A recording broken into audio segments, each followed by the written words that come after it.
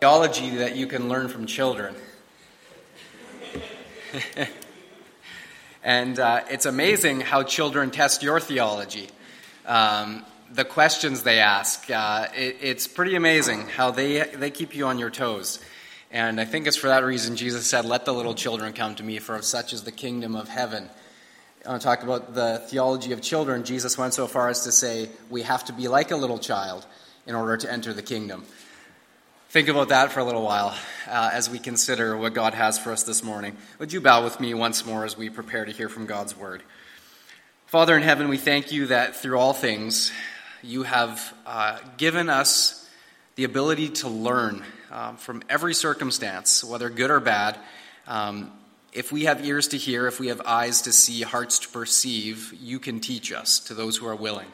And so I pray that this morning you would open us to learn.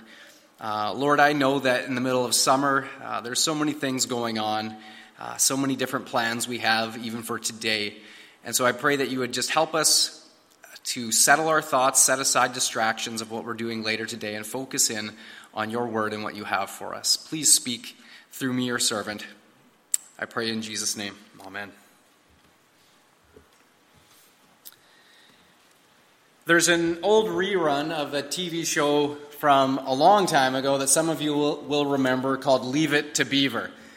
This is even before my time. I only remember the show from the reruns, but who here ever watched Leave It to Beaver? Anyone? There's a couple of hands. So some of you know what I'm talking about.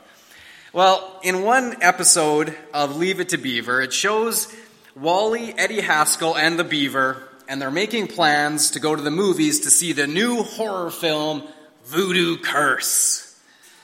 Now, as they're making these plans to see this horror movie, overhearing these plans, Wally's mom, Mrs. Cleaver, forbids Wally in no uncertain terms that he is not allowed to take Beaver to go and see Voodoo Curse. She then suggests that they go and see Disney's Pinocchio, which is playing as well, instead. And so, put in their place, downcast, the three boys head out to the theater to see Pinocchio. But as they approach the theater, Eddie suggests a way around their problem. He says to Wally, "Your mom told you not to take the Beaver to see Voodoo Curse. But what if the Beaver took you to go see Voodoo Curse?" And with that rationalization, they went in to see the movie, convinced that they had done nothing wrong. In doing so, they obeyed the letter of the law, but not the intent.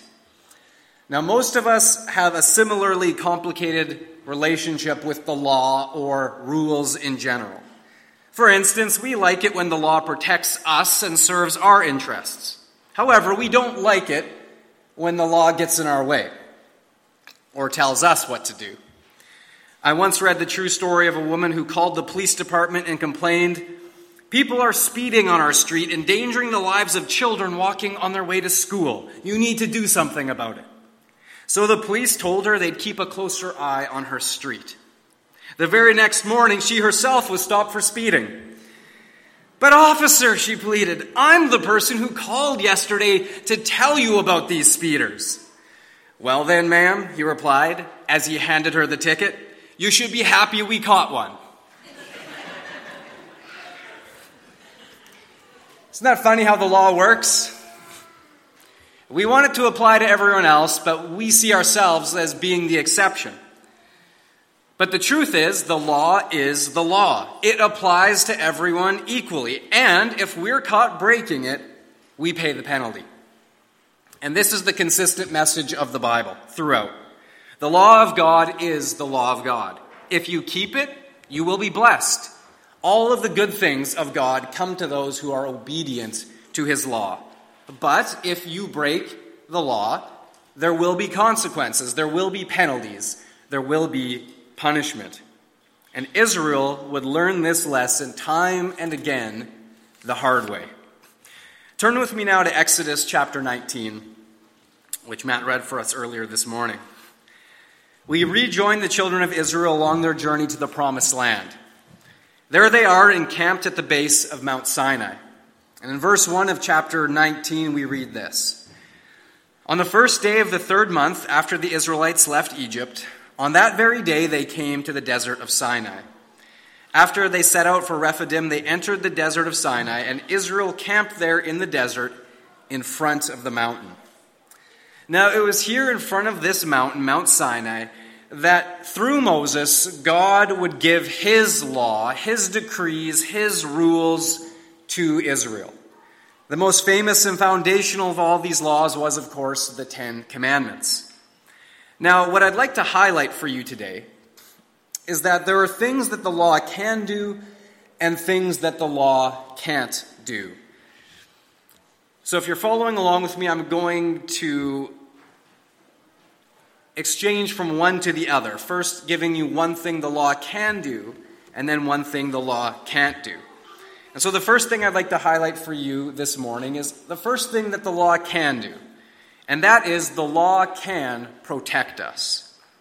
Now, laws, of course, were never made or designed to make us feel warm and fuzzy. In fact, they often seem cold and intimidating.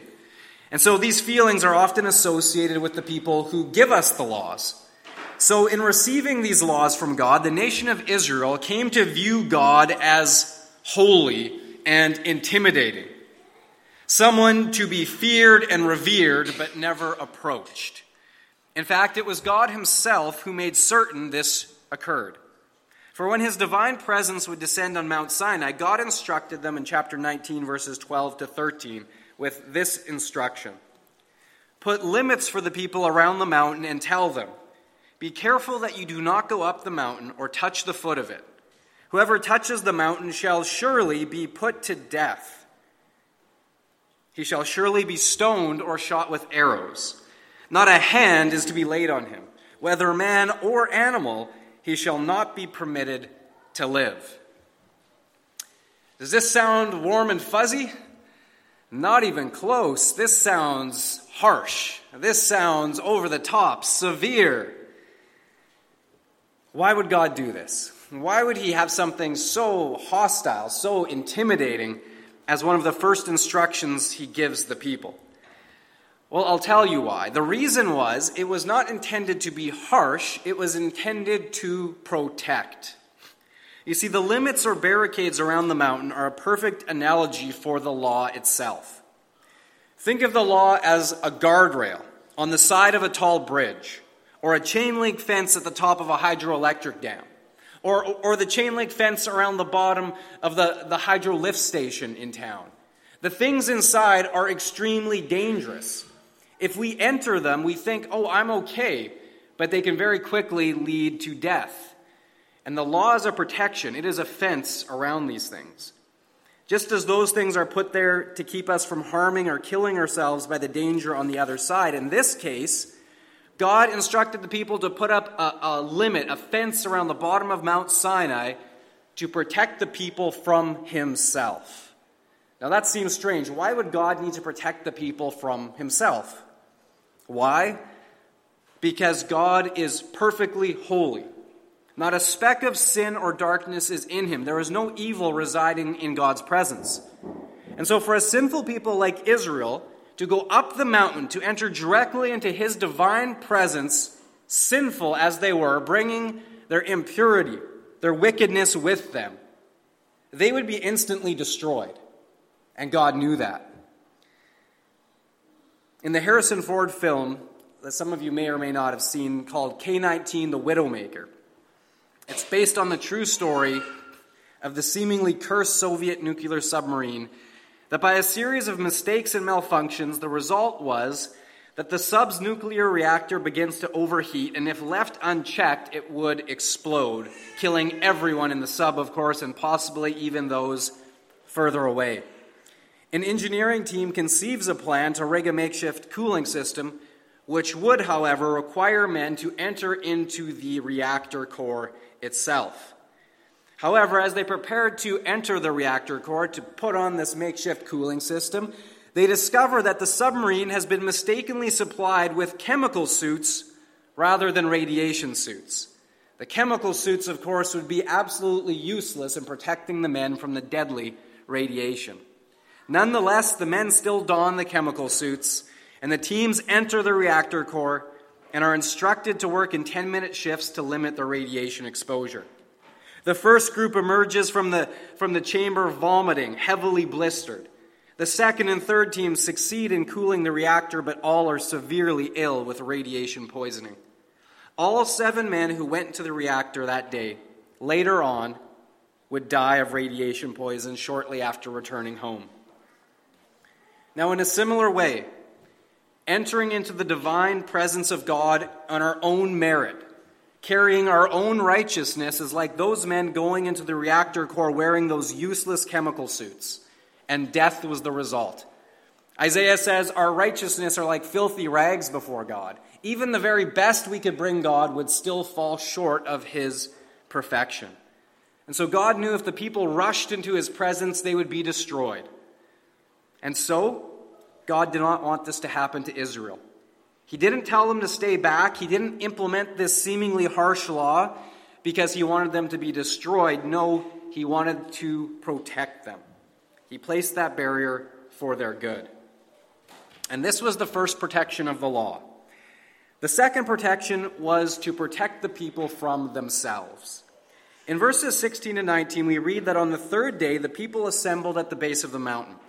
And then there was thunder, there was lightning, the sound of trumpets, and finally God himself descended in fire and smoke. And all the people trembled in fear. There's certain things in the Bible where when you read it, it's just describing what happens. And I feel like in some of these instances, inserting a, well, duh. How do you think you would respond to seeing fire and smoke and the earth shaking and trumpets blasting? Would you be standing there casual thinking, oh yeah, this is no big deal? Or would you too be shaking in your boots? I think we'd be terrified. I think we'd be trembling. I think we might be doing some more things than that. We might need a change of underwear. Nonetheless, the Bible just says the people trembled in fear, and I think, yeah, of course they did. And so finally, when God calls Moses to go up the mountain, and he goes up the mountain into this billowing fire and smoke, the people don't even know if they're ever going to see Moses come down again alive. And in verses 21 to 25, we read that God again reiterated to Moses that the people should not approach the mountain or they would die. So why did God want to scare the living daylights out of the Israelites? Well, again, he did it to protect them. You see, God already knew full well how sinful and rebellious the people's hearts were. He had given them more than enough reasons, such as delivering them with a mighty hand from Egypt, the crossing of the Red Sea, manna from heaven, and the 101 other miracles he had already done for them. All of these things he had done to convince them, persuade them that he was trustworthy and that he was there for their good, and that they would learn to love him, to trust him, and obey him completely. But as we've already seen time and again, Israel failed to do this. Their love was purely a selfish, what have you done for me lately, God, sort of a love. Their trust was almost non-existent, as they constantly accused God of bringing them out of Egypt into the desert only to kill them. How many times didn't they say, did you bring us here for us to starve to death? Did you bring us here to kill us? Did you bring us here to destroy us? They clearly are lacking in trust towards God. And then finally, their obedience. Well, what obedience? They were constantly one trial away from wanting to stone Moses and Aaron to death, take matters into their own hands, and return back to Egypt as though they'd be somehow welcome there after having Egypt's army drowned on their behalf. Deluded, to say the least. And yet this was Israel. And God knew what these people were like. God knew that for a people like that, the only thing that was going to protect them from destroying themselves was a healthy dose of holy fear. And as we jump ahead to Exodus chapter 20 and verses 18 to 20, after God has given the 10 Commandments, we see this spelled out clearly. When the people saw the thunder and lightning, and heard the trumpet, and saw the mountain in smoke, they trembled with fear. They stayed at a distance and said to Moses, "Speak to us yourself, and we will listen. But do not have God speak to us, or we will die." And Moses said to the people, Do not be afraid. God has come to test you, so that the fear of God will be with you to keep you from sinning." So here we see that God's ultimate goal is that Israel would learn to obey him, motivated not by fear, but by love. Yes, for the short term, he had to give them a dose of holy fear in order for them to obey, to keep them from sinning. But the end he desired for them was love. In the same way, God desires that we not kill other people or steal from them, because motivated out of love for our fellow man, we don't want to harm them. But what happens if people are not motivated by love of their fellow man? What is there to stop someone in the nation of Canada from killing someone else and stealing all their stuff? Well, there's the law. And we have law enforcement officers to enforce and keep the law for those who aren't motivated by love for their fellow man. And so here we see that the law uses the fear of punishment to keep people from harming others. And in this way, the fear of punishment keeps people obeying the law. Even at the most basic of levels, why do you put on your seatbelt when you get into your vehicle? Or try not to speed too terribly much? Is it primarily because you're concerned for safety? Or is it primarily because you don't want to get a ticket? You see, even at this basic level, we have some motivation based out of the fear of punishment. And the Bible says repeatedly, the fear of the Lord is the beginning of wisdom. And so in this way, the law can protect us. But now on to something that the law can't do. While the law is put in place as a barrier, a fence to protect us, the law cannot make us love God. You see, God knew that the law alone was not enough, because he didn't want just a nation of slaves who obeyed him solely out of fear. He wanted something much, much more. God wanted an intimate relationship with them, not based on fear, but love. I'm reminded of the news images that came out of North Korea in 2011, following the death of their dear leader, Kim Jong-il. Some of you will recall this happened in 2011. Kim Jong-un, of course, as his successor, has been much in the news as of late. But when Kim Jong-il, his father, passed away in 2011, we saw images come out of North Korea where people were openly wailing and lamenting in the streets. From the highest level generals to the lowliest peasants, people were on their knees, seemingly in the throes of grief and agony at the death of their beloved leader. But of course, as the truth leaked out, we learned that everyone was being very closely monitored by the state police. And if anyone did not show sufficient levels of grief at the death of their dear leader, they would likely be sent to the concentration camps, as in fact many people were. You see, all of the outward displays of grief that the people had at the death of Kim Jong-il wasn't motivated by love, but fear. You see, true love can never be taken by force. It can only be freely given and freely received. 1 John chapter 4, verses 18 and 19 says this: "There is no fear in love, but perfect love drives out fear, because fear has to do with punishment. The one who fears is not made perfect in love.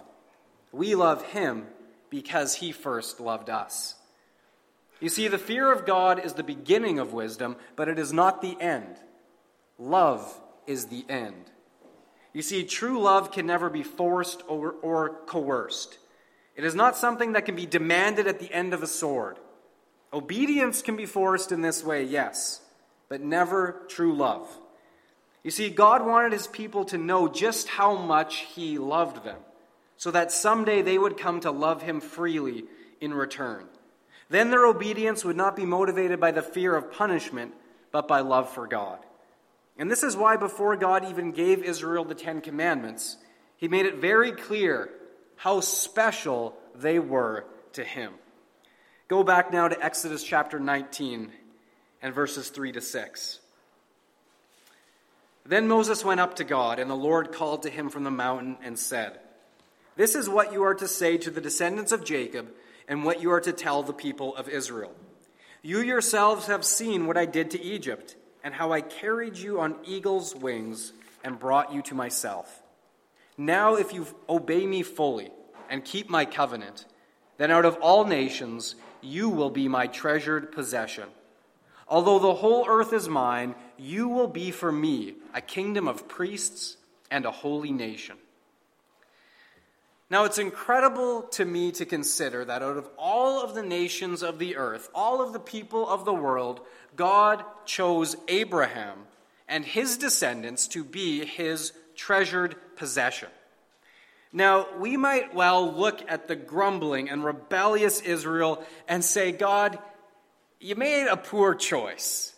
You could have picked just a little bit better, couldn't you? You know, when we think of all of the peoples of the world, all of the things that God could have chosen to be his ambassadors, his priests to the world, he could have chosen the angels.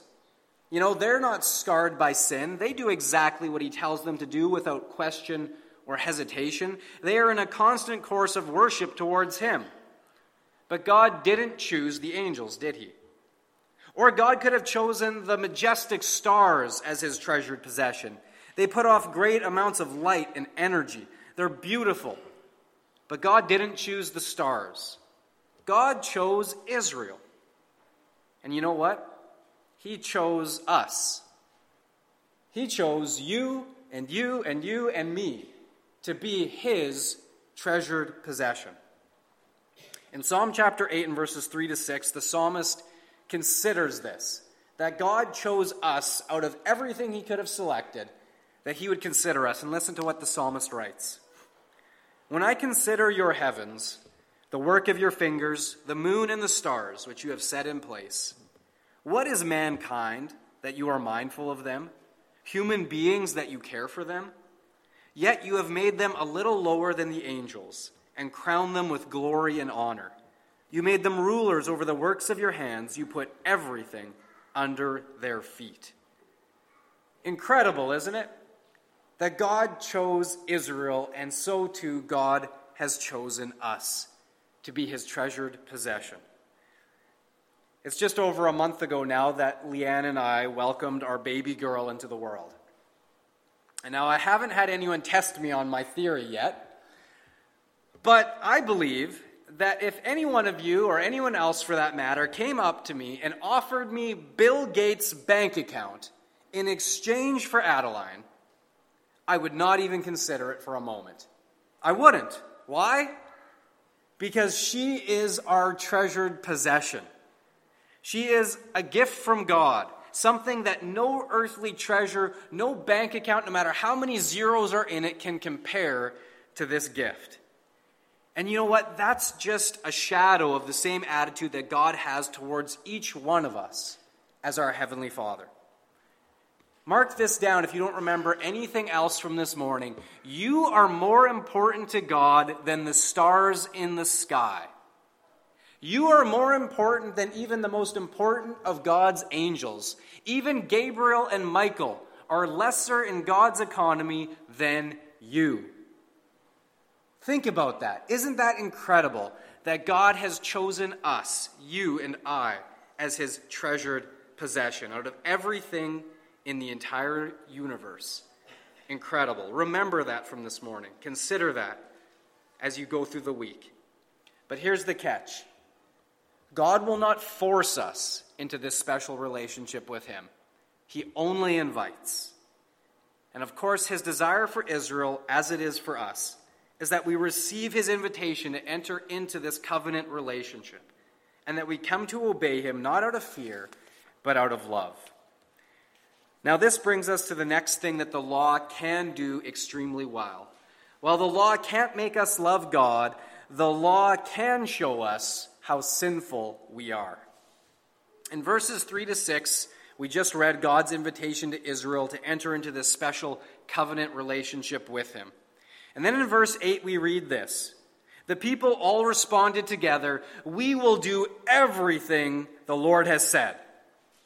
Now, of course, I'm not going to say that Israel's intentions weren't good, but I believe they had next to no clue as to what they were actually committing themselves to. I mean, really? Everything? You're going to obey everything that the Lord is commanding you all the time. How long did that last? How long did it take for Moses to be up on the mountain and come back down? About 40 days, I think it was. What did Moses see when he came down the mountain? Israel in a wild pagan orgy worshiping a golden calf. That's how long it took for Israel to break their word. We are going to do everything the Lord has commanded. In Romans chapter 3, verse 20, Paul writes this: "Therefore no one will be declared righteous in God's sight by the works of the law. Rather, through the law, we become conscious of our sin."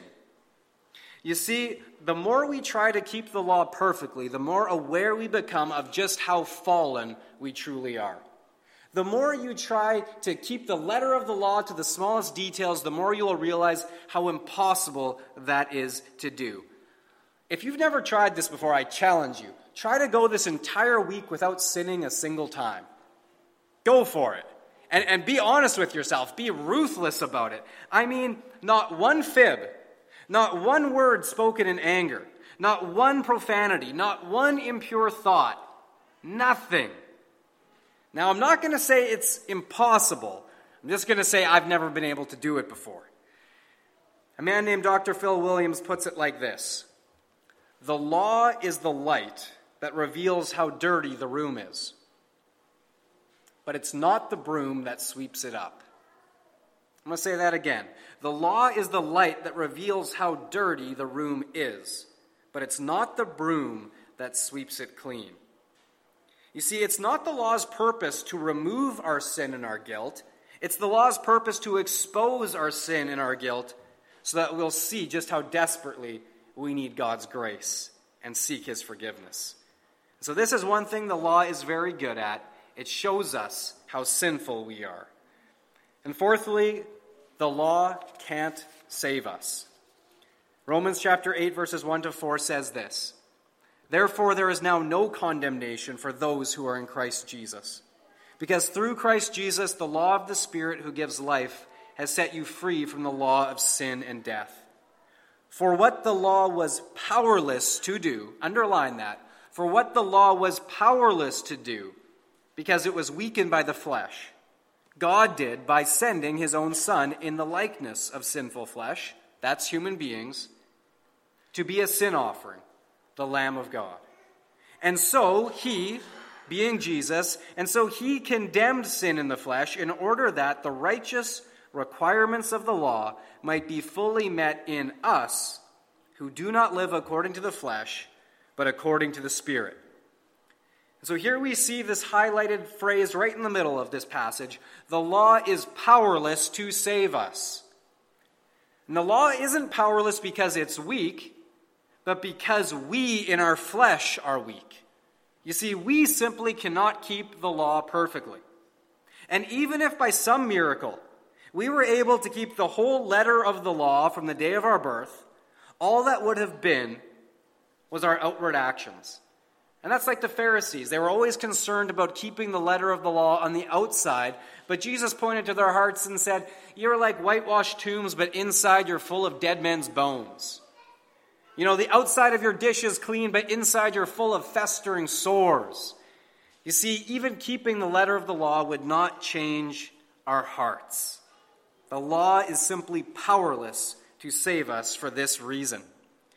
And so God sent the one and only man into this world who could keep the whole letter of the law, both in spirit, in truth, and in action, perfectly. One man who could do it, his own Son, Jesus Christ, the perfect one, who not only kept but fulfilled every requirement of the law to the very last jot and iota. Both the letter and the spirit, Jesus kept perfectly. And so now if we go back to the K-19 Widowmaker illustration, remember how the submariners entered the nuclear reactor wearing those useless chemical suits? They put them on anyways, knowing they would be useless, just to make themselves feel better. That's what the law is like. But mark this: when we put on the Lord Jesus Christ, it would be like those submariners putting on the proper radiation suit, enabling them to go into the nuclear reactor, so too when we put on the Lord Jesus Christ, it enables us to enter God's holy, perfect presence. And rather than being condemned and destroyed, as our sin and our wickedness deserves, we now enter with confidence. Why?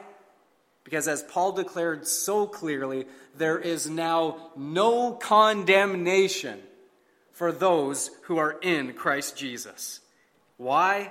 Because the righteous requirements of the law are now fully met in us.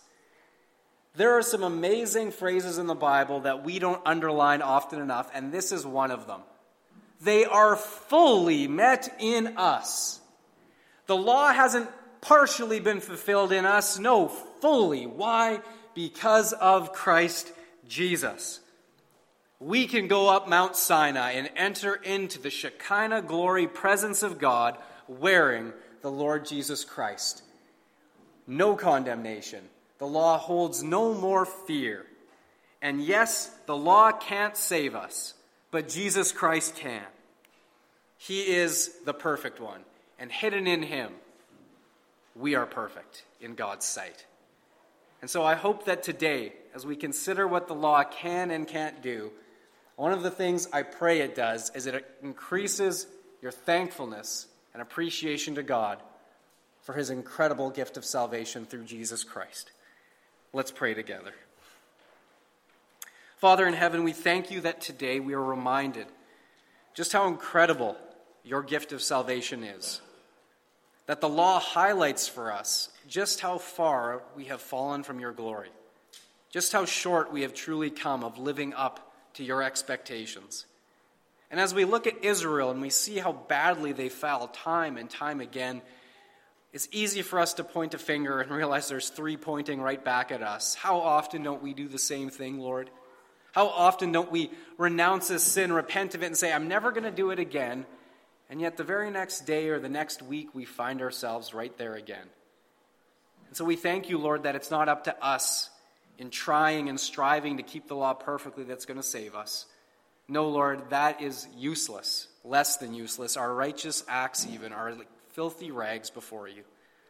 Thank you, Lord Jesus, that it is simply by believing in you through faith, putting on you as our righteousness, that the requirements of the law are fully met in us so that we can enter God's presence without condemnation, without fear, and with great rejoicing.